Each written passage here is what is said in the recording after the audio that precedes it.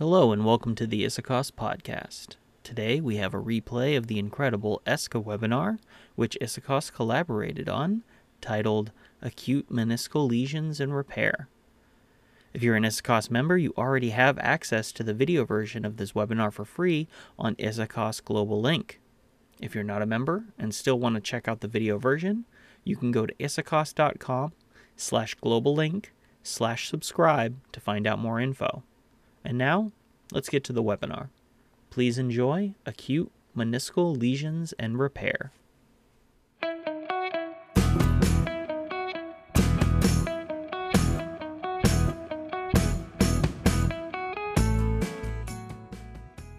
All members of the Save the Meniscus Secret Society. And for those of you who are joining us for the first time, what is ESCA? Well, ESCA is all about education, knowledge, arthroscopy, science, and much more. To keep up to date with ESCA, become part of the ESCA community, or follow us on the social media. I'm absolutely delighted to introduce my co-chair, Peter Myers from Brisbane, where it is 3 a.m. So Peter has made a huge effort to be with us today. Peter? Thank you, Jacques. It's a pleasure to be with you and representing ISAKOS from Brisbane. For those of you who don't know much about ISAKOS, it is more of an umbrella organisation, and members of the regional societies are entitled to join ISAKOS. These involve the European, North American, South American, and the Asia Pacific societies. So if you'd like more of an international flavour to your education, then you should consider joining ISAKOS. Thank you, Jacques. Thank you, Peter. We have a very nice program that we will develop for you tonight. Hopefully we will have enough time for a big Q&A session and even maybe some case presentation. Tonight with us, we have recognized and outstanding international faculty, starting with Romain Zeil, past president of ESCA, will talk about ACL-associated ramp lesion, and our actual first vice president, Roland Becker, who will speak about ACL injury and posterolateral root tear. Peter? It's my great pleasure to introduce Kira Stevenson from Belfast in Northern Ireland. Kira did a fellowship with me here in Brisbane some years ago, and she's taken that teaching to new heights. She'll be presenting management techniques on the outcomes and for the more common tears, such as the bucket handle and radial tear. Also, my good friend Chris Harner from Pittsburgh will discuss the all-important aspect of rehabilitation and return to sport following meniscus repair. It's not good if you do a fantastic repair only to have the patient damage it by inappropriate rehabilitation. Thank you, Peter. Today's webinar recording will shortly be available on the ESCA Academy. If you cannot access the Academy yet, just register for free as an ESCA Academy user on esca.org. I would like also to thank the ESCA Continuous Professional Education partners, Smith & Nephew and the Pew Sentis.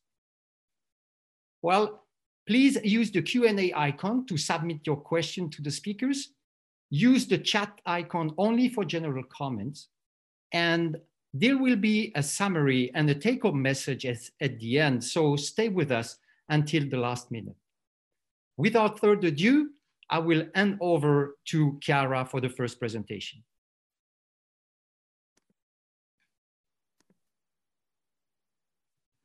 Thank you, Jacques.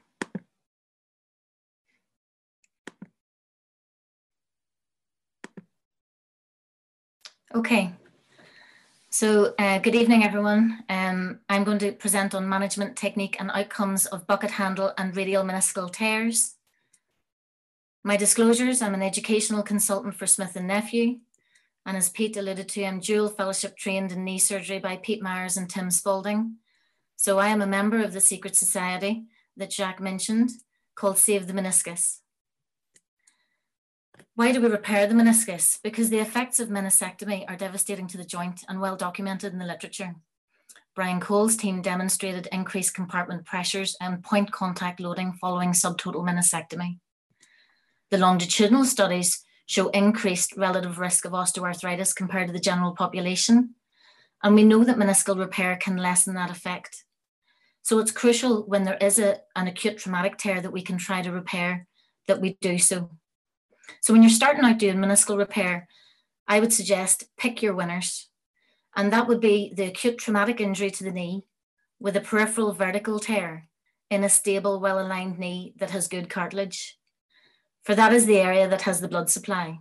We know the outer third of the meniscus gets the feeding vessels in from the geniculate arteries. So that has the best potential for healing.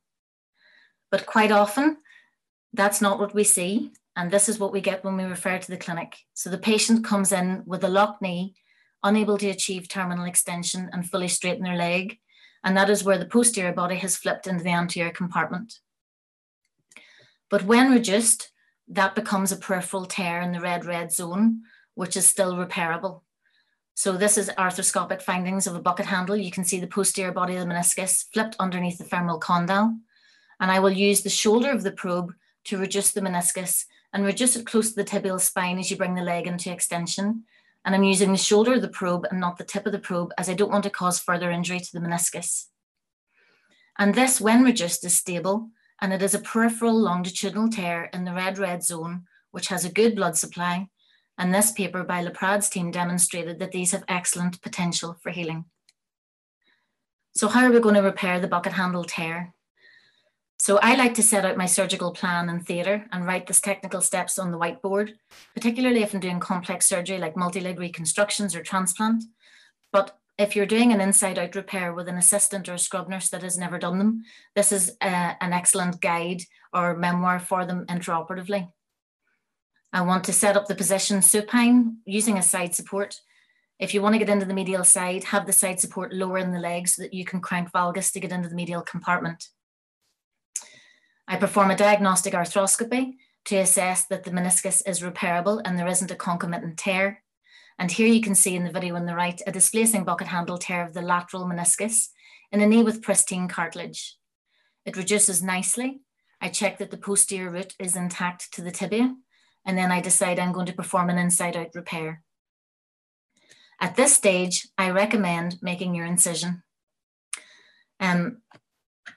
At this stage, you won't regret making the incision, and I'll show you why later on in the talk.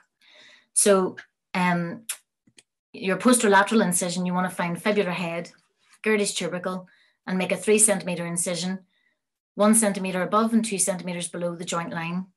Your window is in front of lateral gastroc and behind LCL, and that's where you tie your sutures over capsule. I then get the diamond rasp and choose my cannula and pop the scope back into the knee. I perform preparation of the meniscal tear using a diamond rasp, as this has been shown in the literature to improve healing rates. Whilst you're doing your incision, that allows your scrub nurse time to set out the long needles. And this was a technique I learned in Coventry with Tim Spalding's team, because when you're doing a meniscal transplant, you want to have the inside out cannula and the needles ready to go and for deployment. A technique I learned in fellowship in Brisbane was to pre-bend the cannula and pre-bend the needles. If you put a straight needle into the cannula, it will come out straight. And when you're doing an inside-out repair of the lateral meniscus, you don't want to put a straight needle out the back of the knee. And you can see in the bottom right-hand corner the axial MRI scan demonstrating why. The artery is in close proximity. So if you bend the cannula, and here I am just using a simple single lumen inside-out cannula that you can bend to varying degrees, and then bend the long needles. This is just using simple 2O Ticron non-absorbable suture, using a heavy artery clip or a cocker. And you put the pre-bent needle into the pre-bent cannula. It will come out curved and deflect away from the neurovascular bundle. So technical tips. For your portal, trying to get into the bucket handle on the medial side, keep it low. For the portal, if you're trying to work in the lateral side, you want it slightly higher to clear the tibial spine. If you're doing a lateral bucket handle repair, I always release ligamentum and partially excise the fat pad so that you don't get your instrumentation caught going in and out of the anteromedial portal. And I advocate using a suture manipulator to run your sutures and avoid any soft tissue bridges.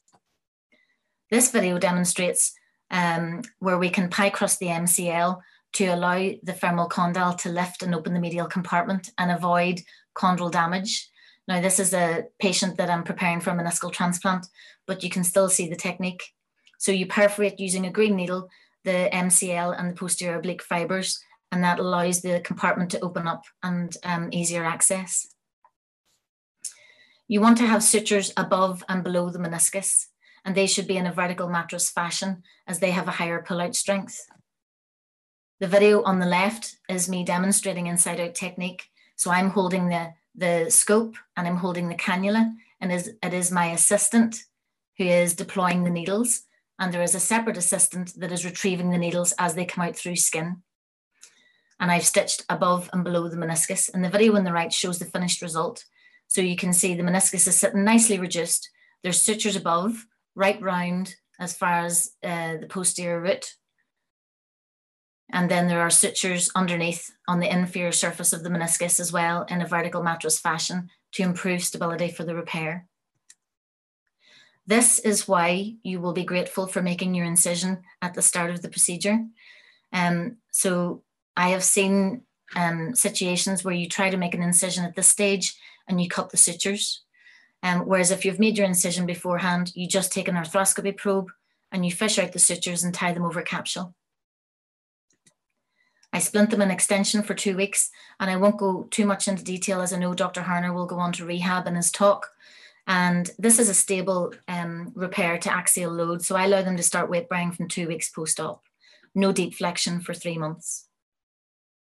So that's how I repair a bucket handle tear using inside out technique. Moving on, this is a lateral meniscus and we're going to run through a case presentation. This is a 15-year-old male. He's 90 kilograms. Plays competitive rugby and competitive hockey for the under-16s national team. He was referred to me by a colleague because he plays hockey with his son, and he attends the consultation with both parents, who do believe he will play at adult national level. And this is a difficult conversation because this is a devastating injury. We know from the work that Andrew Amos has done in Imperial College London, the significance of the lateral meniscus in the lateral compartment, and that a full thickness radial tear has dramatic biomechanical consequences for the joint.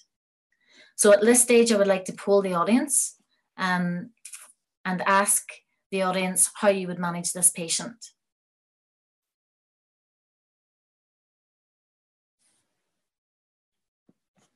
So a full thickness radial tear in a 15-year-old playing competitive sport.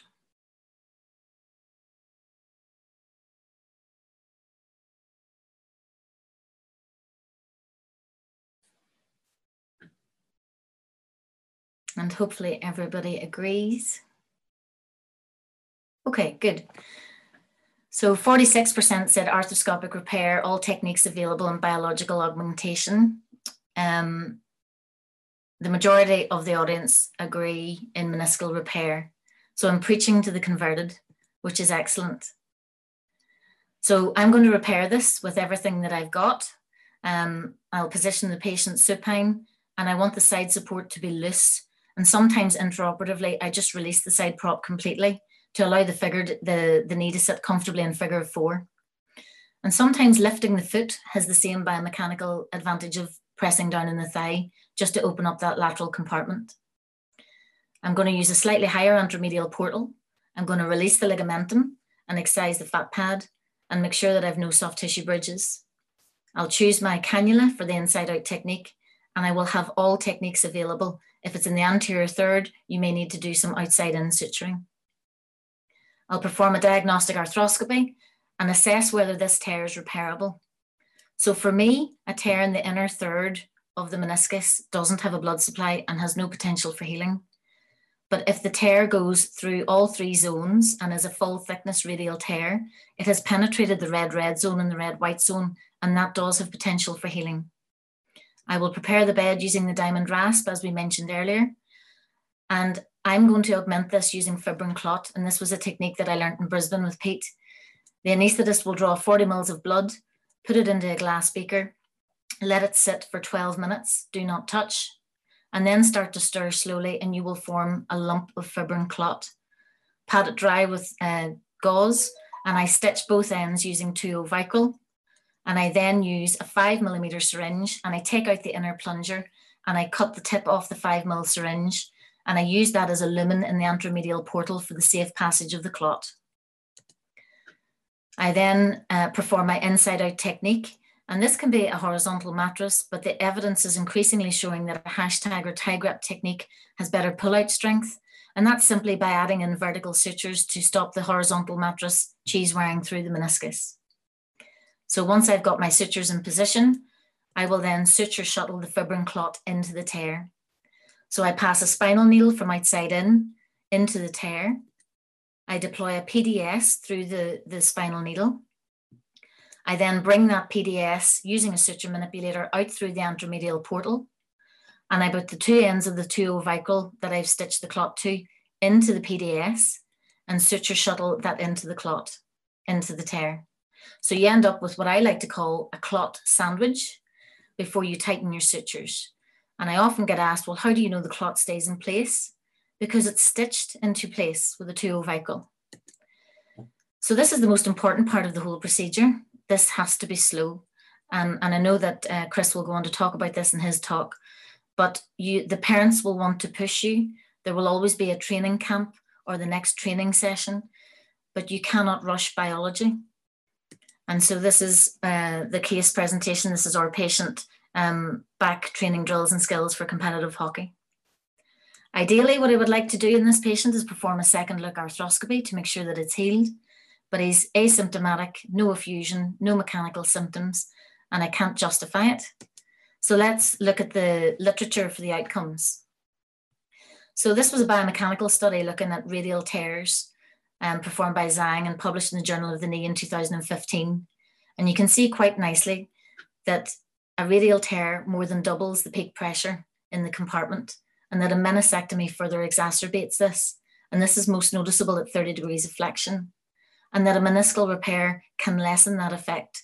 It doesn't make it normal, but it certainly improves it. This was a case series of 12 patients with full thickness radial tears repaired using the same technique that I've described with fibrin clot. And they did perform second look arthroscopy and MRI. They noticed statistically significant improvement in their clinical outcome scores. 11 out of 12 healed on MRI and 6 out of 7 healed on second look arthroscopy. So these tears do have potential for healing. If we look at the overall outcomes for meniscal repair in the literature, and we exclude the early repairs using techniques and suture devices that we are now aware have higher failure rates, if we exclude that from the literature, meniscal repair has a failure rate of in and around 20%. Now, this paper was different in that it purely looked at elite level athletes that were returning to high level twist and pivoting sports. But you can also see that we can consent these patients that they will have good to excellent clinical outcomes. Is there one technique that's better than the other? This was a systematic review by Grant published in the American Journal of Sports Medicine, and they looked at 19 studies and found that there was no difference in inside out versus all inside for isolated peripheral longitudinal meniscal tears. This was the paper that we alluded to with a slightly higher failure rate, and that was because this was 42 elite level athletes, 45 meniscal repairs, 36 had concomitant ACL reconstructions. Over 80% got back to sport at the same level, which I think is quite remarkable. But there was 11 failures and 10 were in the medial side. So they concluded that medial meniscal repairs certainly have a higher failure rate in high-level elite athletes, and they should be adequately counselled appropriately pre-op. So do radial tears do worse than bucket handle? That would be my hypothesis. This was a comparative study from the States that matched for age, gender, meniscus laterality, and BMI, and they found no significant difference in clinical outcomes or survival rates for full thickness radial tears or versus bucket handles.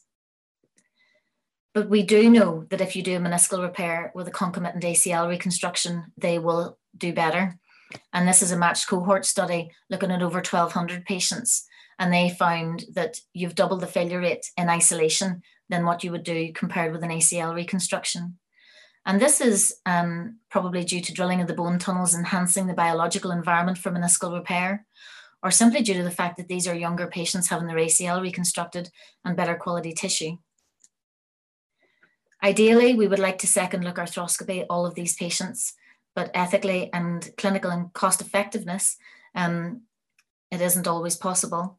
But this study looked at 67 bucket handle repairs done with concomitant ACL reconstructions, and they second look arthroscoped them and found that 90% had healed at 2 years.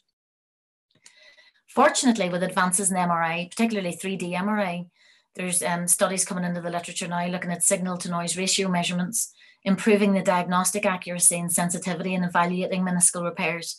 So this may negate the need to do second look arthroscopy. So my conclusion is, if there is an acute traumatic bucket handle tear or an acute traumatic radial tear, please try and repair them. The outcomes are variable in the literature, but I think we can expect good to excellent clinical results in 80% of patients, and I quote a failure rate of 20%. We know the devastating impact of meniscectomy, and a full thickness radial tear in the lateral compartment is a devastating injury. Augment it with fibrin clot and go slow in the rehab. I would like to draw our attention to this fantastic educational resource published by ESCA earlier this year on surgery of the meniscus. Thank you for your attention. I would now like to introduce a subsequent speaker who needs no introduction, former past president of the ESCA Society. Romain Seale is going to give us a talk on ramp lesions associated with ACL injury.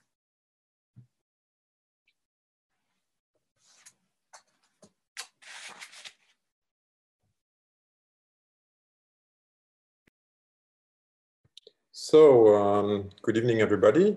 It's a pleasure to be here. Thanks for the introduction, Jacques and Chiara. So, I speak about these new lesions, which we call the ramp lesions. Actually, they are not so new. They have been described first in 1984 by a group from Sweden.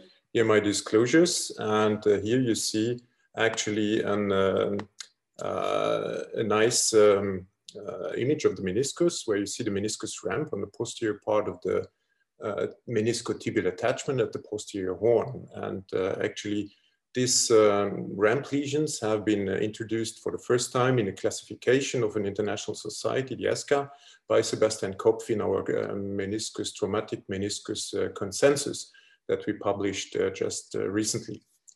And if you look at them from behind, that's what you see here, the attachment of the meniscus on the meniscus, on the posterior tibial plateau.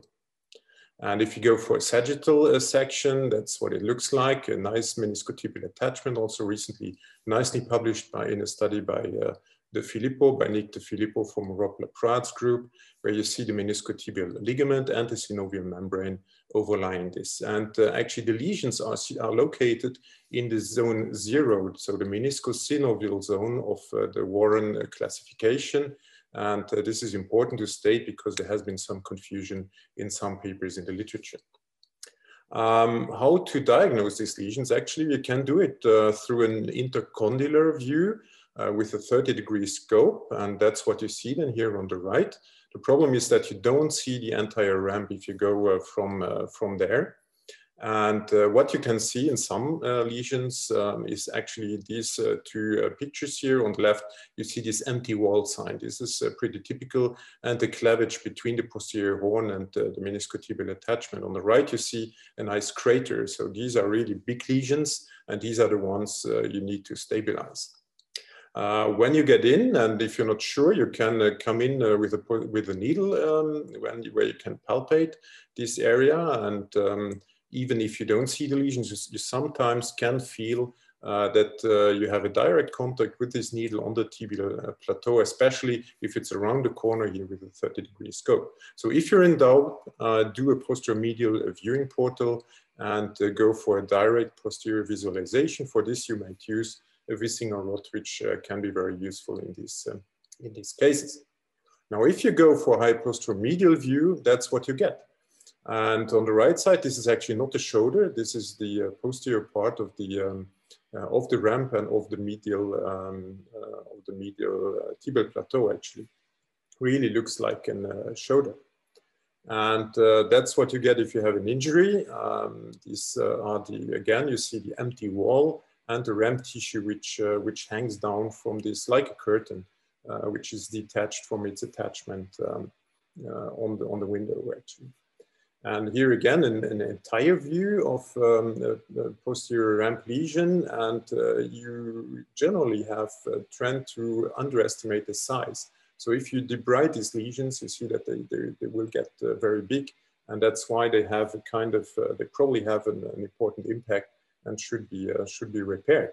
Now, how did they occur? That's something we still don't know actually to 100%, but there are signs which go into the direction that it could be liaised with a medial subluxation, actually, like you have in the shoulder, like in the glenohumeral dislocation, where you have the femoral condyle, which goes over basically the posterior corner of the tibial plateau. And there are some studies who detected the displacement with up to 25 millimeters displacement at the moment of the injury. And that's something you can see nicely on these videos, which have recently been published in Sports Health. You see here the subluxation, it's really like a shoulder dislocation, and here the reposition. And I show you another case here, very nice videos coming from Bologna around Stefano Zaffanini's group. Again, dislocation, and here the reposition, and maybe the last one, also very nice, the reposition. And these are the injury types where these ramp lesions may occur. It's not a typical valgus collapse, but it's really a dislocation. And how frequent are these lesions in comparison to other ACL-associated meniscus lesions? Actually, that's something we just published in KSSTA. And you see that these ramp lesions are more frequent than the lesions of the medial meniscus body, actually. So the lesions which are located in the zones 1 to 3 of the Warren classification. So they are regularly underestimated. Other studies show the prevalence roughly between 15 and 25 to 30%, depending on the types of patients you see. What we did also identify is that there is an association between the ramp lesions and patients who suffered from a high energy trauma and patients who present with a high degree pivot shift. So these are more like complex ACL injuries. It's not the small ACL, the isolated ACL injuries you treat. These are other or different injury mechanisms. So the question, should they be repaired? Well, probably, especially if you look at this video from behind. Again, a posterior view where we bring the knee into extension, and what happens is that you have a big gapping here the closer you get to extension. And so you can imagine that in this case, if you fix them from anteriorly, they may not heal, and they probably certainly do not heal without a proper direct repair. So what do we want as a repair? Well, you see here, we want to actually an anatomic repair, which is an advanced surgical technique, an advanced arthroscopic technique. You need to get familiar here with shoulder instruments. You need to know that you need 20 minutes of extra OR time to do this. You need to be familiar with a posteromedial portal placement, then identify a tissue, debride the tissue, reposition it, and do a proper repair. And here, again, you need to know about shoulder instruments and about arthroscopic knot tying. And then you have to decide if you go for one or a two portal strategy. In the first case, A would be the working portal, and in the second case, you have one, A would be the viewing portal, and B, the working portal. That's my preferred technique right now if I have these large ramp injuries. And now then you have to properly identify the tissue and reposition the ramp tissue. That's very important. You see here in a 14-year-old football player, you see that the tissue needs to be really repositioned to where it was torn off. It's a little bit like in a Bankert repair in the shoulder. That's what you need to identify. In acute cases, that's easy. In others, it's more difficult. Then if you go for basically for repair, that's how you can do it. From the front, you see an apparent integrity of the meniscus. And then actually you need to debride. And with usual shaver coming from posteromedially. Then you need to go through the tissue with these shoulder instruments. That's a proper technique. You need to train that. It's not very easy. And then it's all about suture passing. As you see here, this is a single-use instrument, but there are others available. You need to steal them from your shoulder colleagues. and then go ahead for the repair. And then it's all about knot tying. That's something I won't show you right now. So actually, what about the results? Here you see a whole bunch of those repairs we did over the last years. Actually, we know that it's a safe procedure, that there are hardly any complications. Sometimes you may have problems with the saphenous vein. They have a good healing potential that has already been shown in the 1980s when open techniques were still used. And there is also a nice study coming from Lyon, from Mathieu Tonat, who showed this as well, that they heal very well. Now, what we don't know yet is if we improve our ACL reconstruction outcome. That's really the goal we have to find in the next years. So in summary, these are complex injuries, complex knee injuries. It's not isolated cases. They are related with high energy trauma mechanisms, often associated with high degree of pivot shift. They can be caused, that's our hypothesis right now, by a medial subluxation. The prevalence is around 20%. We need to repair them if they are unstable. There are some smaller ones where we can debate if they need to be repaired. But in these big ones I showed you, I think it's sure that we should do it in order to have an anatomic ACL reconstruction and repair of all the torn tissues. These techniques are technically demanding. You need to train them. And finally, well, about the outcome, that's what I told you. We need to show that our ACL reconstructions get better through this repair in the future. Now I have a small poll for you. Actually, no, it's gone. Actually, Joseph, can you bring the poll question? Yeah, so first one would be, which arthroscopic portal can be used to diagnose a ramp lesion? Anteromedial, anterolateral, posteromedial, posterolateral. What is your guess? I could get the answers. Yeah, very good. So everybody knew the ramp lesions already. So second question, Joseph. Yeah, so what is the prevalence of these lesions? Less than 5%, less than 10%, between 10 and 30, or more than 30?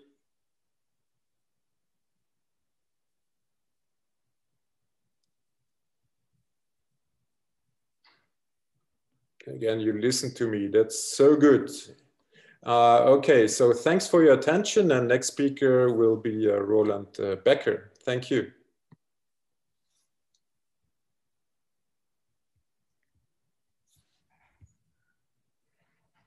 Good evening, ladies and gentlemen. It's a great pleasure. And my talk will cover the topic of lateral meniscal root tears. And this is probably something which we have neglected for many, many years because we didn't pay enough attention. Probably didn't look really to the posterior root of the lateral meniscus. And if you're not aware about something, of course, then you will miss it.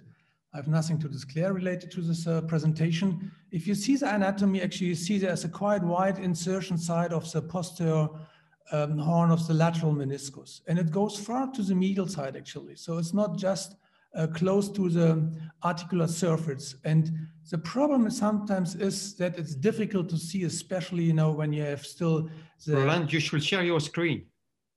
I have done. I shared the screen.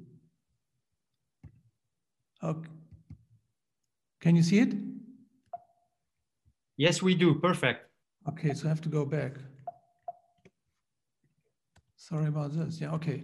So, you know, coming back to the meniscus anatomy, you see basically that the posterior horn of the meniscus has a quite wide insertion side, as you can see here. And it runs really far medially. And the lateral horn is probably missed, or the insertion is missed because when you have, it's covered actually due to the ACL, which is running in front of the posterior horn of the meniscus, and therefore it's quite difficult sometimes to identify. If you look into the biomechanics, the meniscus, we know, and we heard already, it's very important for shock absorption, for pressure distribution. And you see, I mean, there's an increase of almost 100%, you know, if you have a meniscus tear. And of course, then the femoral tibial pressure will significantly increase, even when you have some kind of secondary stabilizer like the ligament by Wurtzmeier. Also important is lubrication. We know that has an impact on proprioception, and we know it's not only the ACL, it's also if you have a torn meniscus, then you have actually some impact on neuromuscular function. So that means it might impact on your maximum voluntary contraction or of the voluntary activation of your quadriceps muscle. And this is probably one of the other reasons that people develop osteoarthritis over the years. If you see the pressure distribution, and you can imagine, you know, if the root is gone, then you don't have really a proper fixation anymore, and then you get this kind of increase. And you can have a look here actually how much the lateral meniscus covers of the lateral tibial plateau, and it's a lot. So basically, if the meniscus is torn, then of course the contact between the femur and the tibia is getting much smaller because of the convexity of the femur and the tibia, and then you get an increase in pressure and the higher risk of developing osteoarthritis. That's also a kind of secondary stabilizer. We know that the medial meniscus stabilizes, you know, in knees which have a torn ACL, and Christy Allen, for instance, has done some biomechanical studies in Pittsburgh about this. But it's the same on the lateral side, maybe not as significant as we know from the medial side. And as you can see on this slide, actually, this is a study by Frank published 3 years ago. And you see, I mean, there's not much of secondary stabilizing function of the lateral meniscus in close to extension. But when you start and you're getting more into flexion, actually, then is where the lateral meniscus takes over this kind of function, and it's getting quite significantly task for stabilizing the knee besides the ligaments, of course. So it is very important, especially during flexion. So epidemiology, if you see combined injuries of ACL and meniscus, and I think in the past we neglected quite often these kind of injuries, and because we really didn't look closely enough on the medial and lateral side. You see it's probably more frequently on the lateral side and not as originally described by Dunphy, which mentions the medial meniscus. Of course, the medial meniscus is not as mobile as the lateral one, but due to the valgus stress, which we have seen on the videos by Roman, I mean, you know, you have a higher increased pressure and you have a higher risk actually of really damaging and tearing your lateral meniscus. But still, there's a high percentage actually where you have a meniscus tear on the medial and lateral side. Interesting, there's no difference in type of tear between contact and non-contact ACL injuries. The lateral meniscus root tears more frequently in pivoting sports type, and the lateral meniscus root tears more frequently in contact sport as well. I think this is something important. So take the history, and if you get these kind of information, just get kind of red flag, you know, and look very closely to especially to the posterior horn of the lateral meniscus. What happens basically, you know, when the lateral meniscus gets under pressure, you get rotation due to the external rotation, and you have the valgus stress. You can imagine a lot of tensions coming on especially on the posterior horn of the lateral meniscus, and then there's a high risk actually that you rupture the insertion site. And it is difficult to see, especially as I said before, when you have still the rest of your ACL, of your torn ACL in front, and then you can't really identify it. You really have to look very closely. So resect the remnants of the meniscus, of the ACL, and have a close look to the posterior, because then it's quite good visualized. And sometimes it's like in a trough and you can't really see it directly. So, but it's very important to look very closely. If you compare the posterior medial root and posterior lateral root, this is probably well known. On the posterior medial, it's more in degenerative knees. It's more females, you know, and you see more frequently the meniscus extrusion. And there's, of course, no really significant knee trauma in when you take the history. But on the lateral side, you know, there's an incidence, it's about 6 to 7%, which is, I find is quite high actually. So the risk factors are contact sports, concomitant medial meniscus tear. Males are more frequently affected than females, and often it's conjunction with ACL tear. So I think that is very, very important to keep in mind. If you look to the MRI, we know these kind of cleft sign, truncated sign or goose sign, but still, I mean, you know, these papers, they refer more to radial tears, but in reality, you know, it's much more difficult to identify these kind of signs when you look to the posterior root tears of the lateral meniscus. I think bone bruising, if you find bone bruising on the medial and lateral side, then you have to be aware there might be a risk, or there might be actually a damage of the lateral posterior root as well. So it keeps this in mind. And I think it's very difficult to identify really these typical signs. As you can see on the left side, you see the rest of the lateral meniscus. You see still a little bit here, and then it's disappeared. So, you know, this is a patient who had a torn ACL and had a posterior root tear of his lateral meniscus. Sometimes look, and you can wisely see the ligament of Rysberg, which can be a secondary stabilizer for the posterior horn. But still, if the knee is coming under loading, I think then it is still some kind of extrusion, and it compromises basically the function of the lateral meniscus. However, I think in these cases, we still should repair the root and not just leave it like it is. Coming to the technical aspects, there are different ways, and now there are some quite really sophisticated instruments developed, which you can use in all inside technique, but you can use a normal ACL guide. You have to identify the root, especially when you have a torn ACL. It will help a lot because you take the rest of the ACL away, then you have a nice exposure and you can identify the root. Take your time. I think that's very crucial. I come back in a second why. And then again, you can use some shoulder instruments. In a left knee, you should use a right angle shoulder suture parser, and then actually you can perforate the root of the lateral meniscus, either come from below or above. Sometimes you have to come from above because then you have to put the meniscus a little bit under tension, which is a little bit easier than coming from below, as is shown here. Then you just pass some sutures through the meniscus. There are biomechanical studies who have shown there are certain suture types, and if you use a suture tape, it's even better because stronger stability. I still use sutures, and you can use a kind of cinch, and just get the suture through the loop. And I always use 2 sutures and just have a parser, and then you can pull it in. And as you can see in an arthroscopic view, it really pulls the root into the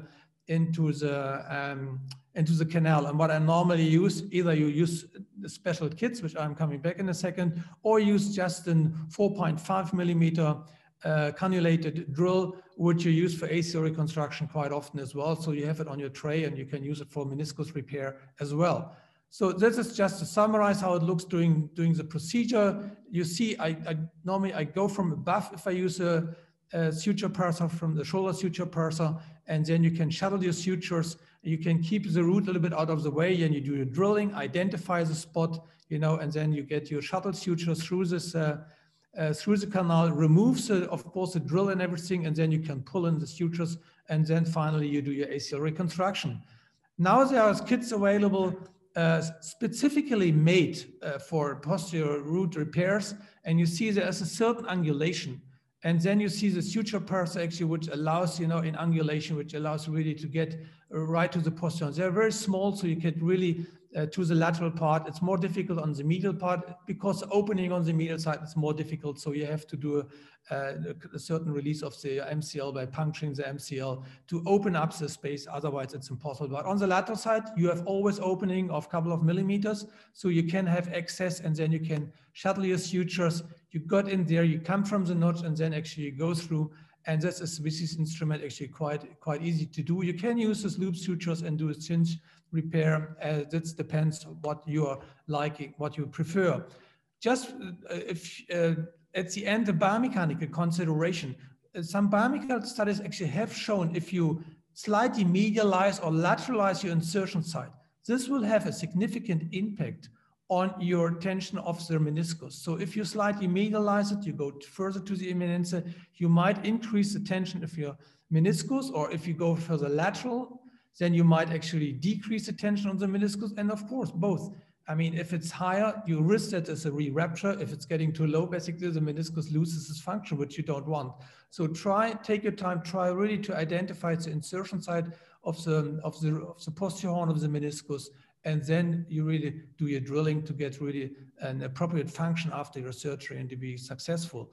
So there are not so many clinical studies out yet, but still, I mean, one of Shelburne, 10 years follow-up, he didn't find any different in clinical outcome regarding the prompts, but there was less incidence in having osteoarthritis when you repair the posterior horn in comparison to left alone and leave it. So after long-term, and I think when we do meniscus surgery, we always have to think about the long-term perspective and not what's happened in 1 or 2 years.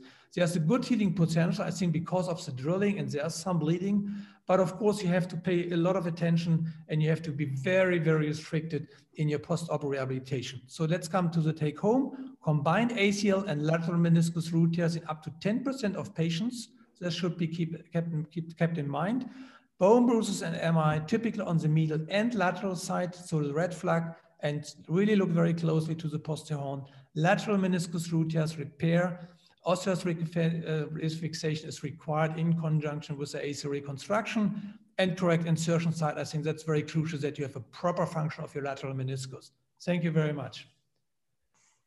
So the next talk will be given by Professor Christopher Harner. I think you all know him very well. He works for many, many years at the University of Pittsburgh.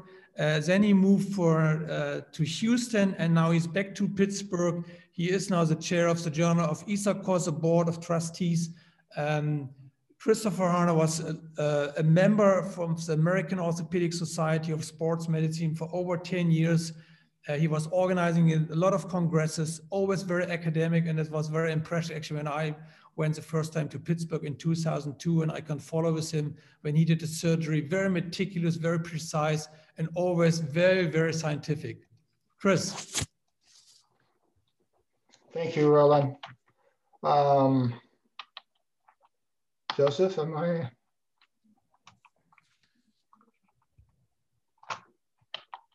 This is my, I push shared screen, and now I'm not sure what's going on.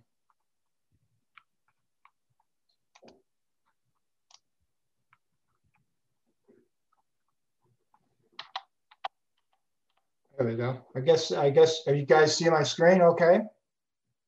Everybody see it? Yes, we do, Chris. Okay. Thank you, Jacques. And good evening to everyone, and greetings from the United States. I want to thank Jacques and Peter for co-moderating this, and just emphasize how important it is for the collaborations of these two organizations to come together on this type of educational effort. I really commend that. So I was asked to talk about rehabilitation. So just to give you a sort of a heads up, I'll give it from a surgeon's standpoint. These are my disclosures, which Roland mentioned a few. I'll start with this picture. This is a 19-year-old active female athlete. Is 2 years after a failed lateral meniscus repair. There are many causes of failure, but one of the most common ones is that they're, I think, return to sports or return to activities too soon, and that's what I'm going to talk about. So I'll start with this audience poll question. So everybody take a look. It's a 20-year-old recreational football player, a female, undergoes successful surgery of a displaced bucket handle tear. It's shown there in the picture, red and white zone, 4 vertical mattress sutures. The question, following what you believe is adequate rehabilitation, when would you release for return to play? A, 4 to 6 weeks. Joseph, can you put up the question there? I can't see it. I'm assuming it's up there. I see it there. A, 4 to 6 weeks. B, 6 to 12 weeks. C, 3 to 6 months. And D, greater than 6 months. We'll put up the results and the data here, and then we'll actually discuss that, and we'll see where everybody is. And it's sort of split between 3 to 6 months and greater than 6 months. Okay, let's go on to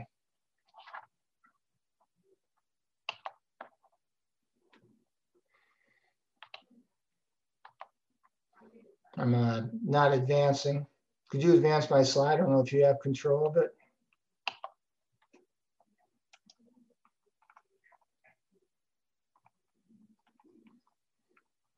Jack, is it, I don't know why I'm not advancing. There we go. This is my, my 8-minute talk that I'm going to give. I'll start with key take-home points, a general philosophy, a couple slides on meniscal repair. For me, basically, the younger they are, the more aggressive I am. And then how do we rehab? And I've broken it down into isolated meniscal repairs and meniscal repairs with ACL reconstruction. But the important message that I want to leave everyone is every tear and every patient is different, but post-op rehab is similar. Protective repair until full healing and rehab is completed. When do we let this athlete start to do this after a meniscal repair? So I'll start with my key take-home points. Understand the timing of the biology of healing. Remember, most of these are poorly vascularized and some are avascularized that you're going to repair. Know the fixation strength of your repair, the type of suture and the suture technique you use, and the access to the repair site. Sometimes you can't get to all those sites and you have to protect them actually a little longer. compliance. You've heard this from a number of the different faculty. Doc, it feels great. They're at 3 weeks, and between the patient and the athletic trainer, they're out running around, but you don't want that. Beware of non-compliant patients. These are usually young, active patients with overburdening parents, so beware of those. I think this bill is really important. Continue to reinforce and be very clear on post-op rehab and return to play before, during, and after surgery. You cannot reinforce that message enough. And finally, the bottom line, 6 weeks to heal, 6 weeks to return to baseline, and 3 to 6 months for full recovery. Especially be careful with the isolated repairs where the vascularity isn't as good. But what about ACL reconstruction with meniscal repair? In my hands, now, these are usually a little more in the vascular zone, such as Roman's ramp lesions. ACL surgery with meniscectomy has a poor outcome. So remember, if you're thinking about taking that meniscus out, you don't think it's going to heal, those patients, regardless of how good your ACL reconstruction, have poor outcomes. Always try to repair. Finally, post-op rehab for meniscus repair with ACL rehab is usually relatively easy because you're protecting both in that first 3 to 6 months. My general philosophy on indications for repair, all meniscal tears are potentially repairable. The younger the patient, the more aggressive I am. And much of this velocity is driven by my 20+ year experience with meniscus transplantation. And that's another story for another meeting. What about my philosophy on the technique? I prefer an inside-out technique for repairs. I like to try to do vertical mattress sutures. I use 2-aught Ticron. It's a non-absorbable suture. And I try to avoid the braided sutures. They're very thin, and I think they can cut through the meniscus. Occasionally, I will do some all inside because of access, but remember, these are very expensive and they're not as versatile, at least in my hands. I like to use fibrin clot for the isolated meniscal tears that aren't with ACL injuries. This is an example of the clot that I use. My post-op rehab is initially slow, 4 to 6 weeks on crutches. The key 2 things you need to know is weight bearing needs to be protected, and you should not flex past 90 degrees for that first 6 weeks. And finally, 4 to 6 months before returning to sport. I will finish with some quick case examples and then talk about the rehab principles. So I'll show an isolated lateral radial split tear that Kiera showed, a bucket handle lateral meniscus tear, ACL tear with a displaced medial meniscus tear, an acute medial meniscus root tear in an active 54-year-old tennis player, and a young athlete that had root tears medial, lateral, and a radial split tear. And I think here's the message again, every tear and patient is different, but post-op rehab is similar. Protective repair until full healing and rehab is complete. Here's a radial split tear in a 15-year-old athlete. You saw this Kiera. This is my preferred technique, very similar to hers. I'll put 3 sutures. There's one underneath as well. I'll then push the fibrin clot in and tie my sutures over that. That's a nice thing about inside-out techniques. You can tie the sutures down after you pass the clot. 19-year-old female, displaced lateral meniscus tear, poor motion. I get her reduced in clinic. She goes to the OR. I'm able to get 7 sutures. Lateral repairs are easier than medial. You can usually get 4 to 6 to 7 sutures, vertical matches on a lateral meniscus repair. And then I like to use fibrin clot and tie after I pass the clot. 20-year-old college wrestler. This is a very big athlete. Twisting injury. He has an ACL grade 3 displaced meniscal tear, poor motion. So I elected to perform a staged meniscal repair with fibrin clot, and he'll come back for his ACL reconstruction. And finally, a 54-year-old active tennis player, medial pop. He has a medial meniscus root tear as shown there, a devastating injury. It's acute. This is my technique. I'm not going to go into detail. There's the root tear. I use a transosseous technique with the instrument shown there. Remember the fixation strength of this suture, and we've done several of these. Actually, Sebastian Koch did one of the, and Pittsburgh did this with me. Pull-out strengths of between 120 to 140 newtons. I usually put 2 sutures in. And this is the final fixation. You'll see it being pulled down. It looks great, but you know what? That's not real strong. It's about 140 to 180 newtons in strength, so you got to wait for biological healing. Finally, here's a young athlete that has a medial tear, lateral root tear, and a radial split tear. I'm going to do all 3 of those in ACL reconstruction. And here's the technique in the single slide. You've got to repair this. You have to protect this. I'll finish with the ACL rehab protocol. So there's my patient post-op right there. Very simple to do, very simple to tell the parents and the athlete. They stay straight for a week. They come to my office. They look like this. They're wearing touchdown weight bearing. You are safe in full extension. This is safe on any repair, so you're protecting them. So for 2 to 6 weeks, they do that, but they do open up and they're in the supine position and go 0 to 90 with heel slides until about 6 weeks out. At 6 to 12 weeks, I'll unlock the brace shown here on the right. They'll go 0 to 90 degrees until they're about 8 weeks. What I'll let them do is they'll bear weight with the brace locked in extension. And again, your repair is on much less force and stress when they're in full extension. I want to throw this out, Jack, and Peter, maybe we could talk a little bit about BFR. I think this is a great possibility, and you're active athletes, you want to get back a little quicker. You could start BFR at this point, protect the meniscal repair, and enhance the recovery of their strength and agility. At 3 to 4 months, progressive activity, strength, agility, sport-specific activities, and 4 to 6 months for full activities and return to play for isolated tears. For me, repairs with ACL reconstructions are usually 8 to 9 months before they return to sport. In conclusion, the key is to understand the timing of the biology of healing, fixation strength of your repair. Some of your repairs, you're going to get very marginal fixation strength. You really need to know that and protect them even more. The compliance of the patient, understand that, and also don't forget about your physio.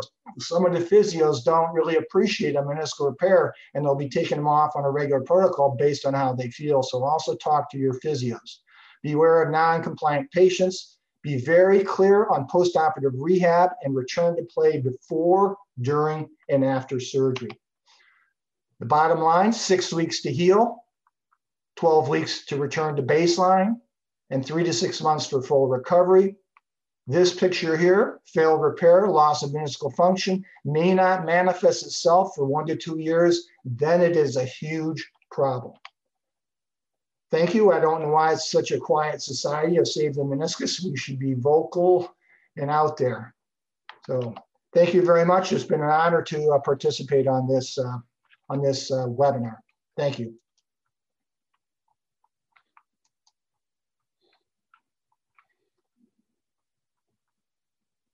Am I off now? Okay. Yeah, thank you very much, Chris. Okay. Thank you. We have probably time for at least 5 questions.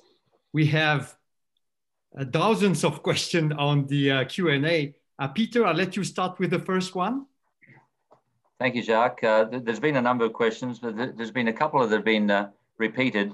The first one that I saw repeated a bit was which technique to use. We have all inside, we have inside out, and we have outside in techniques.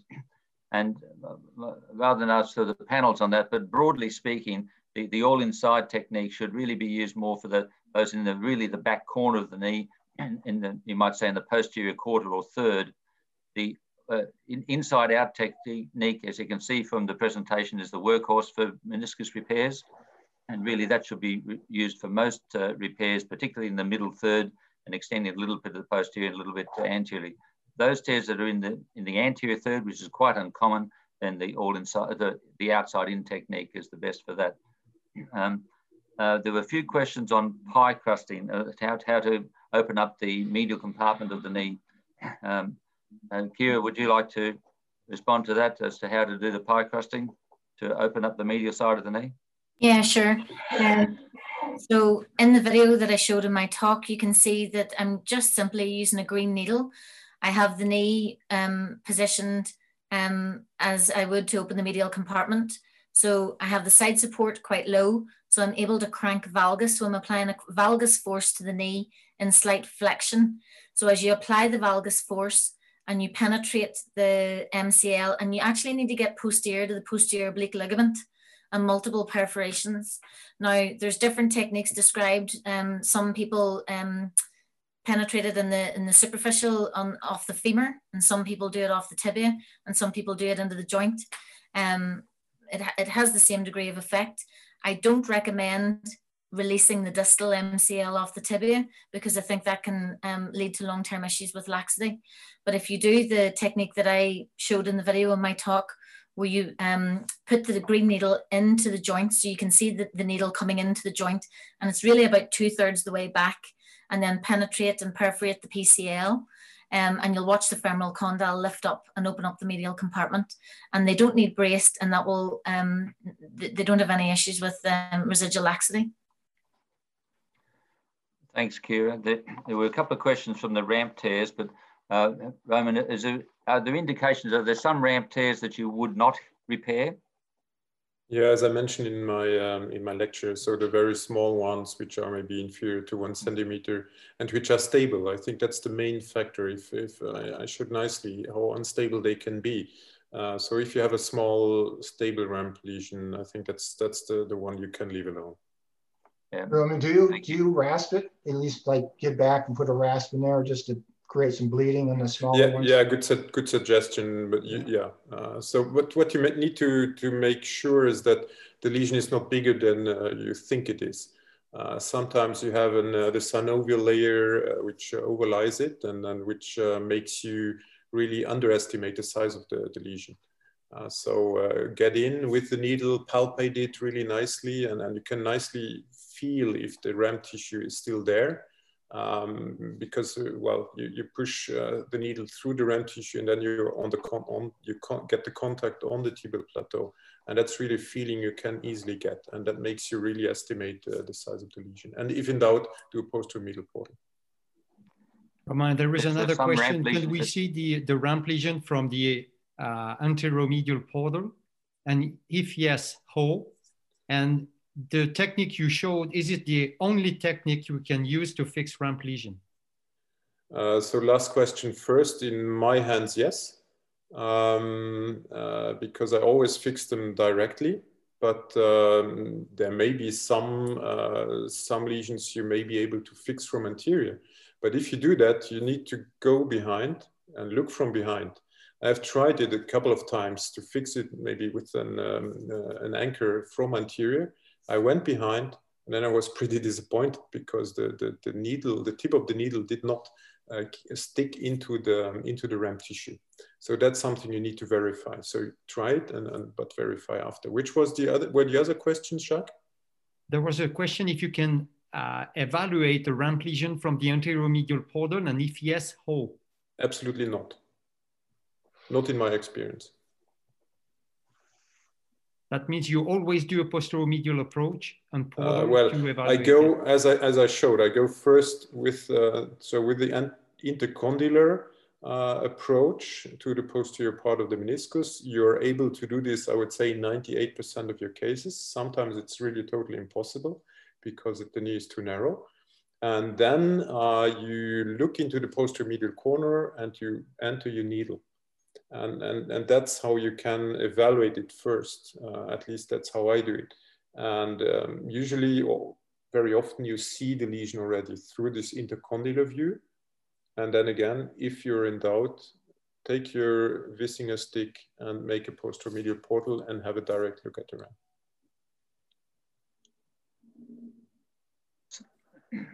Peter? There were some questions on the root tears for Roland, in particular on the lateral side. If the meniscofemoral ligament of Rissberg is still intact, would you still repair the lateral meniscal root? Yeah, I mean, this is what I mentioned. No, this is a stabilizer for sure, and it gives some kind of stability for the lateral meniscus. But still, you know, when you are going in, I mean, you have some kind of meniscus where the insertion of the lateral, the posterior horn is quite small. But in general, I'll fix it, yes. Yeah, I would too. Yeah, yes. Because of the important, which I mentioned, you know, of the lateral meniscus in terms of pressure distribution. So you have to refix it, and when you do the AC reconstruction, actually, it's not as difficult because it is the exposure there, and it of course it takes a bit more time, and therefore you should actually diagnose these patients properly, because that's what you have to tell your OR team as well, that you take a little bit longer for your surgery because you have to do the transosseous fixation of your posterior horn of the meniscus. Yes. You know, the danger is you see the MFL is almost always intact, so you think the lateral meniscus is functioning, but the bony insertion's off. Or even what I see a lot of times, that you'll have a tear proximal to that bony insertion, which is a little bit more challenging. But the MFL does not provide restore the hoop stresses to the meniscus. I think that's really important to know. Yeah. For the audience, the MFL is the mediofemoral ligament, meniscofemoral ligament, sorry. Chris, last question. If you have a longitudinal tear, or if you have a tear that really touch the hoop stress effect, does it change your rehabilitation program? So if it's a longitudinal, not a radial split. Yeah. Yeah, no, not really, because the problem is when you start to change it, the patients just take off. And you give them an inch and they go a mile. I think the really critical time is that first 6 weeks. You just got to harp on them. That's why I like a brace, because that keeps them in full extension. It's very hard to disrupt the meniscus repair in full extension. So you're protecting that way. And then I actually, as I showed, I unlocked a brace for motion, but just to 90 degrees until about 8 weeks. But I always have to remind them. So Jack, if I start to split hairs on it, then I think I can get in trouble. One of the question I had, because you guys take care of a lot of high elite athletes, have you used blood flow restriction? Because to me, this may be a role for that. The meniscus takes 3 months, but usually it takes that 3 to 4 to 5 months extra to get them rehab. But if you use BFR in a hockey player or in a soccer player who's got isolated meniscal tear, you can get their muscle where you need. You've rehab, you've got it to heal. Now you can get them back sooner to play. So I'd like to know, Jack, and Roland, all your experience with that, do you do it? Well, on my side, we're using it systematically for more than a year now, with a so-called short protocol that we do on a daily basis. And I just get a little problem. So I'm applying BFR on myself, and I may have to say that I'm impressed by the way it works. I think it's a very interesting approach. Yeah, I think this would be a potentially great webinar to have, because I think there's a role, but there's just no science. It's really kind of all over, but it would be really an interesting question, because you can understand what's attractive about it while you're letting that meniscus heal, which is on its own time clock. You're conditioning the athlete, but if you can keep that muscle strong while the meniscus is healing, then it can get back quicker. So that's the true advantage. I hope everybody understands that potential advantage, but the science isn't there, I don't think. I agree. Thank you very much, Chris. I will now, this is time for the take-home message. And to wrap up this webinar, first of everything, I would like to thank very much our 4 faculties for outstanding presentation. That was really excellent. I thank you very much, ISOCOS, for the close and fruitful collaboration to put together this webinar. I think that was really extremely interesting.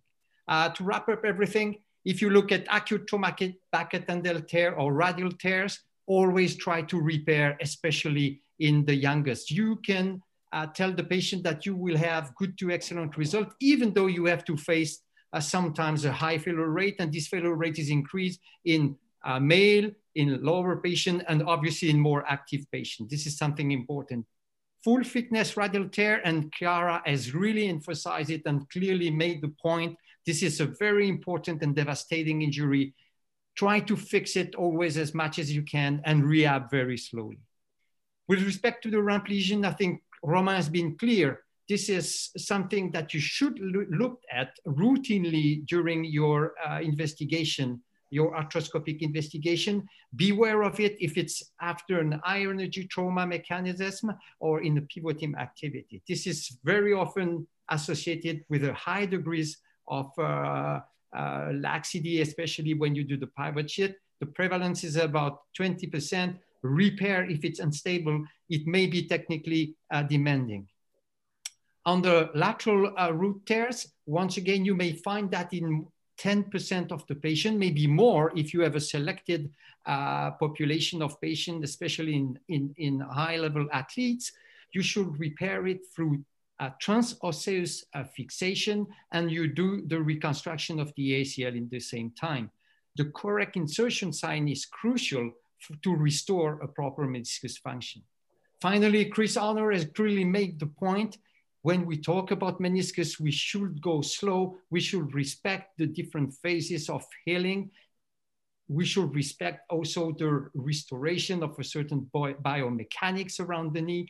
And I think this is extremely important. In young patients, you always have some pressure from the patients or the parents because they feel good and they want to go back soon, and you have to really to temper them.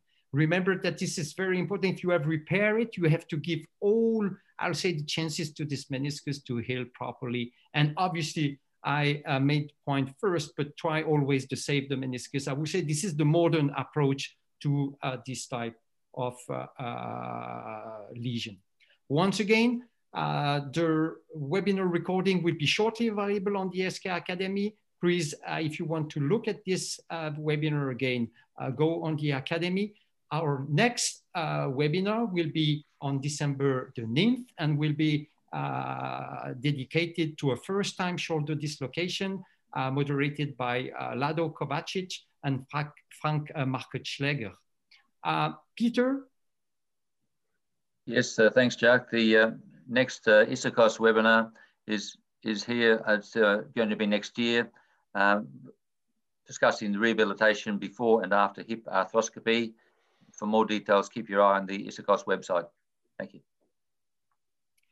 And please fill the survey after this webinar. You will receive a link. Your feedback is very important to us. This is something important to improve this thing. Stay in touch on the social network. Thank you very much all for attending. Thank you to the faculties. Thank you to ISAKOS. See you very soon. Bye-bye. Ciao, Bye-bye. guys. Ciao. Thank you. Great job. Excellent job. Thank you.